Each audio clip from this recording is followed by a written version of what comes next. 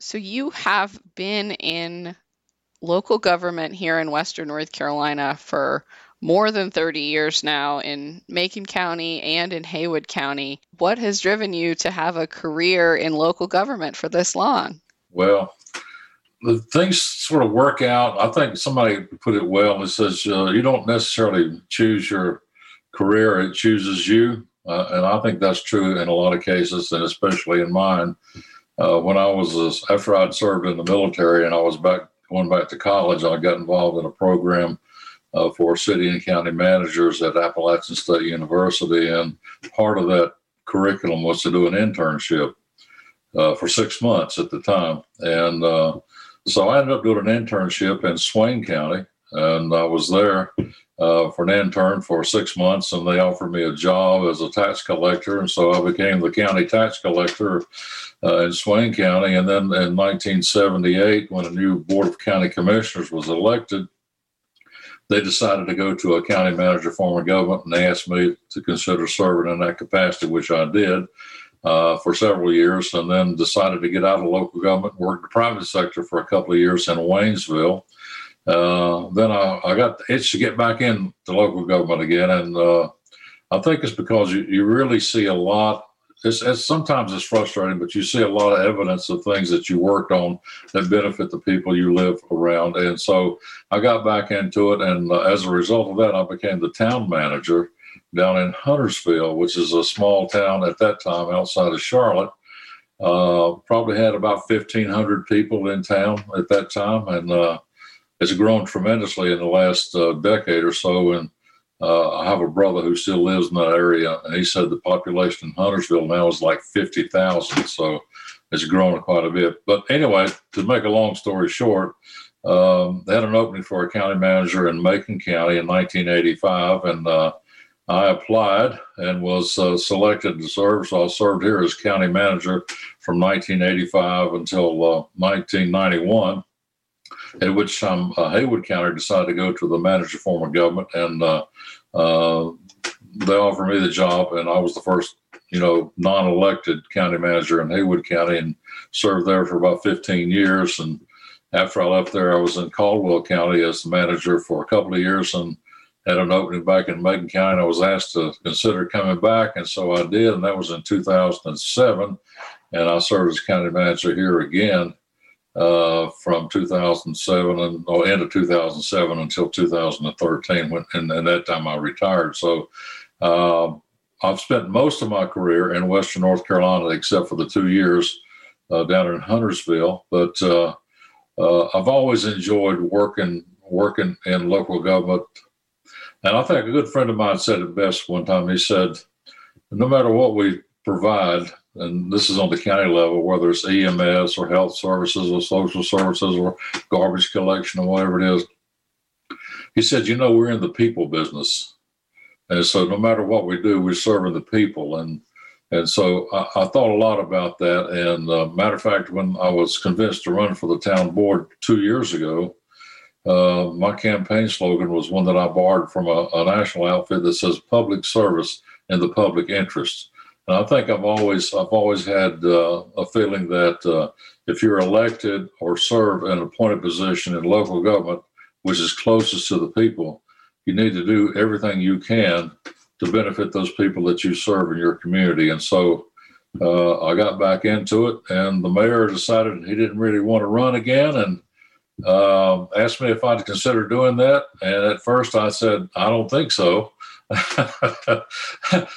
But one thing led to another, so I finally ended up filing to run for mayor in July, and to my surprise, no one else filed to run for that position, and so I ran unopposed in this election in November. You mentioned being the first non-elected county manager in Haywood County. What's the most significant way that Western North Carolina local governments have changed during this, long time period that you've been involved? Well, I was also the first non-elected county manager in Swain County in 1978. But I think the biggest thing that's changed in local government in Western North Carolina during my career is that more and more counties, and I think all the counties now have an appointed professional manager, as well as most of the towns have a manager, a town and cities and throughout the state. And I think that's reflective of throughout North Carolina. I've been a member of the North Carolina City and County Managers Association, also a credentialed manager of the National Association of City and County Managers for quite some time. And North Carolina as a whole has a good reputation for good government and professionally run, and I think has led the nation in a lot of ways in developing the local government manager position. And so I think the thing that's changed a lot as far as the operation of towns and counties, for that matter, is that now we have a qualified professional manager to run the daily operations. Before that, it was basically up to the mayor to be the manager and the mayor at the same time. And so they found that was probably not the most efficient way to handle the daily office and business of running the city or the county. And so the city manager, county manager form of government came along, and I think it's really improved the delivery and professionalism of services that the citizens have grown to expect and they deserve. And now that you are mayor-elect in Franklin, what do you see as the biggest issue facing Franklin? What did you hear from voters about what was important when you were running? Well, we've talked about this a lot, and I guess some of the biggest issues facing the town and our community is the fact that we're going to continue to grow. Franklin's been discovered, and during this recent real estate boom that we've had, a lot of people are looking for places to live in and around the mountains of Western North Carolina. And so with that growth comes also a list of issues or challenges that we must face. And so one of those things is housing. Housing is a premium here, especially rental housing. There's hardly any rental housing available. If you talk to people who are looking for a place to live, we're having problems doing that. But also, I think with the growth comes a growing need to improve our infrastructure, our water and our sewer delivery. And as a matter of fact, we're currently working on a project that's over $1 million to improve our water facilities, our water plant facilities, to provide more and better quality water to our residents here. So we serve not only those in town, but also areas around town also are able to tap into our water supply. So that's going to be a continuing growing thing, I think. And so we're having to deal with that. I think the fact that we're going to have these growths, it's not really a bad thing. I think my philosophy has always been in local government, if you can't stand still, you're either growing or you're declining. And so I think the future is pretty bright for Franklin and Macon County in our area, that we're going to have a lot more people growing here. The thing that our challenge also is that with our young people growing up, going off to college and having to go find work in other places of the country, I think we're letting them down in a big way. So we need to provide an atmosphere, I believe, to provide jobs and opportunities for our young folks right here in our own area so they don't have to leave in order to earn a living. Most of the people you talk to who finish high school or college and have to move away always talk about the idea and the dream of being able to come back home again. And so I know how that feels. When you come across Cowie Mountain and look down over the valley surrounding Franklin, you feel like, you're right back home again. That's the feeling that I had when I first came to work here in 1985, and I still get that same feeling every time I come back home. I think you've touched on this a little bit, but what do you see as the biggest issue facing the region as we kind of look outside of Franklin?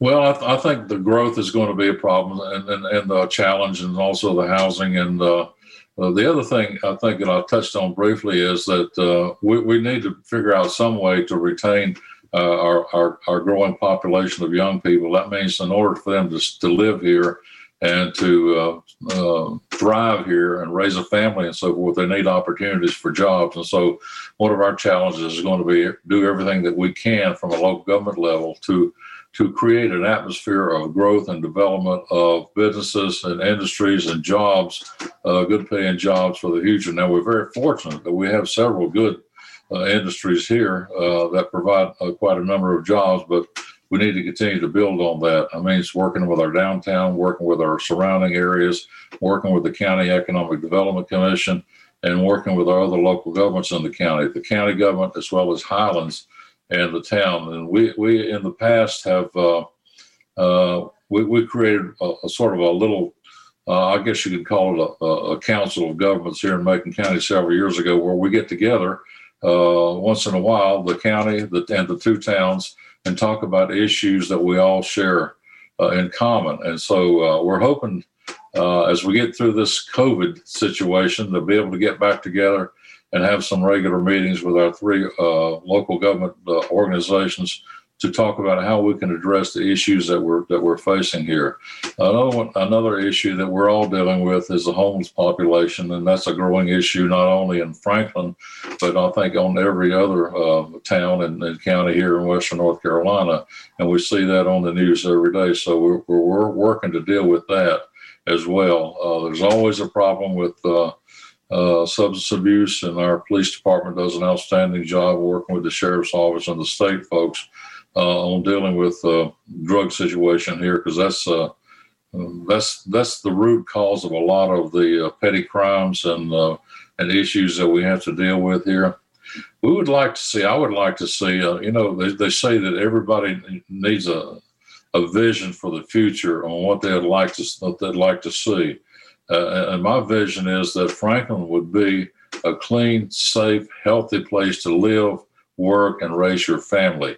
I would like to see Franklin, and it is to a large extent now, I would like to see Franklin be the kind of a town where everyone would want to live if they had the opportunity to do so.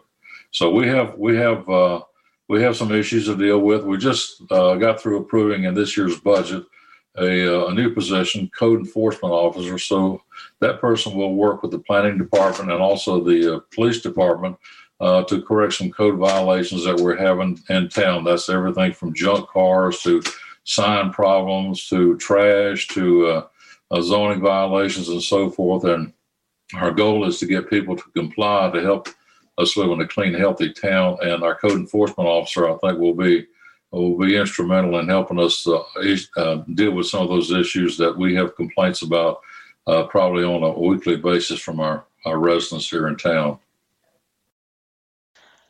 One of the things that Mayor Scott was really vocal about was the hospital, and the new hospital is getting built right now in Franklin and it'll be done in June. What are you hoping will happen with that when that new hospital is built? What do you see as the biggest issue for healthcare in Franklin? Well, I'm glad to see that we're building a new hospital and not closing our old hospital. I mean, some rural areas in the country are going through a situation where they can no longer afford to operate their own hospital, and so we're very fortunate that at least we're going to have a brand new facility here in Franklin, a new hospital, and I think that'll continue to grow as part of the mission organization. But the new hospital is looking well. If you've seen it lately, they're really coming up on that building, and we even had volunteers, the construction company, who is actually doing the job of building the new hospital. Taking it upon themselves to help do something for our community, and they looked at what can we do to help, and the issue came up. Well, we'd like to see if we could have a skate park for our young people instead of having to have them skating over the streets in places where people don't really want them to do that. So the construction company offered to step up and provide labor and material and help generate revenue to help build us a little skate park. We have a piece of property in town. We call it the Whitmire property, and we haven't used it. It was bought originally as a place to locate some town facilities. That never came about, but over the past couple of years, we've used part of it and using part of it for a disc golf course, which is free to the public, and that could be a temporary thing if someone came along and wanted to put something on that property that was beneficial economically speaking, for everybody, would certainly consider that. But the other thing is a quarter portion of that Whitmire property has been set aside by the town for use of the skate park for our young folks. And we had a lot of support for that, not only from our parents and the young folks who skate, but also from our police department. And so that's a very positive thing, and we look forward to getting that done. Hopefully they'll start that construction and have it ready by hopefully this spring. And so the kids will have a good, safe place to go and skateboard. We have two sons, and when they were growing up, they used to skateboard. We lived in Waynesville at the time, and I know they used to get in trouble from time to time for skating on the sidewalks. And so they have a new skate park in Waynesville now, and Gary Caldwell, the mayor over there, I think spearheaded that campaign back several years ago, and it's worked out very well. And so we're hoping that this new skate park will be a big benefit to our young folks here, to give them a chance to get outside. I think it's better to get outside and do some activity instead of sitting by your computer and playing video games. And so we encourage them to do more activity. One of our board members is very, very big on outside recreation and activities, Mr. Culpepper, and he's been a moving force as far as trying to develop opportunities for our young folks in those areas. Absolutely. And he won re-election as well, so he'll get to stick around on the board and continue to move on those projects. To kind of shift gears a little bit, what do you see as local government's role in COVID-19 policy? Well, we've done everything that the state has asked us to do as far as trying to make things safer for our folks here, not only our workers, but also people in the community. And so we'll follow the science, we'll follow the directions and do what we need to. I think we have a large percentage of people in the state that have been vaccinated already. I don't know what our percentage is here in Macon, but I think it's fairly high. And so hopefully with the increase in vaccinations, and also with the development of the new therapeutic drugs to help those who actually come down with COVID, hopefully we'll get this problem turned around very soon. But we encourage folks, if you haven't been vaccinated, then please consider doing that, because that's not 100% guaranteed, but it really helps their chances. And the fact that I'm familiar with several people who have been vaccinated and later on did develop some COVID symptoms, but they were much more mild than what they would have been had they not been vaccinated. So we encourage folks to do that and be responsible. I don't think it's our job to try to mandate and dictate to people as far as their own personal health choices, but we can encourage people to do what we think is in their best interest as far as trying to deal with this virus. And I think we made great progress in the county and statewide, and hopefully nationally. And I'm really hoping and praying that in 2022 we'll be able to put this behind us. Well, great. Well, I think that's pretty much all my questions. Is there anything else you want to say about your goals as the new mayor? Well, I'm looking forward to working with our new board. You know, we have two new members that will be coming on the board, and then when I move from the council member seat to the mayor's seat, that'll create another vacancy. So one of the first things the board is going to have to do is choose someone to fill the balance of my term for the next 2 years. And so that'll be probably one of the first things on the agenda that the board will have to deal with. The other thing that I'm looking forward to is after the first of the year, getting the entire board together and doing some strategic planning and some indoctrination for our new members to find out and make sure everybody knows what our roles and responsibilities are, as well as mapping out our future plans, short-term and long-term goals. And so we usually do that sometime after the first of the year. So once we get organized after our December meeting, we'll try to set a time to get together and have that retreat planning, strategic planning session to set out our goals and objectives for the next year or the next several years to come. So we're looking forward to that. And I think we've got a lot of potential. We've got a lot of new leadership in town. We've got a new town manager who just started recently in September. Amy Owens is doing a terrific job. This past year we had a new police chief who came on board, Bill Harrell, a new fire chief, Ben Orman, who's taken over. Our finance director retired. We have a fairly new finance director, and we have this new code enforcement person. So we've got a lot of really good employees and department heads, and we're really looking forward to making Franklin the greatest place in this part of the world. That's a lot of new people. Well, good. Well, I appreciate you taking the time to talk with me. Well, you're more than welcome. Glad to have the opportunity to do that.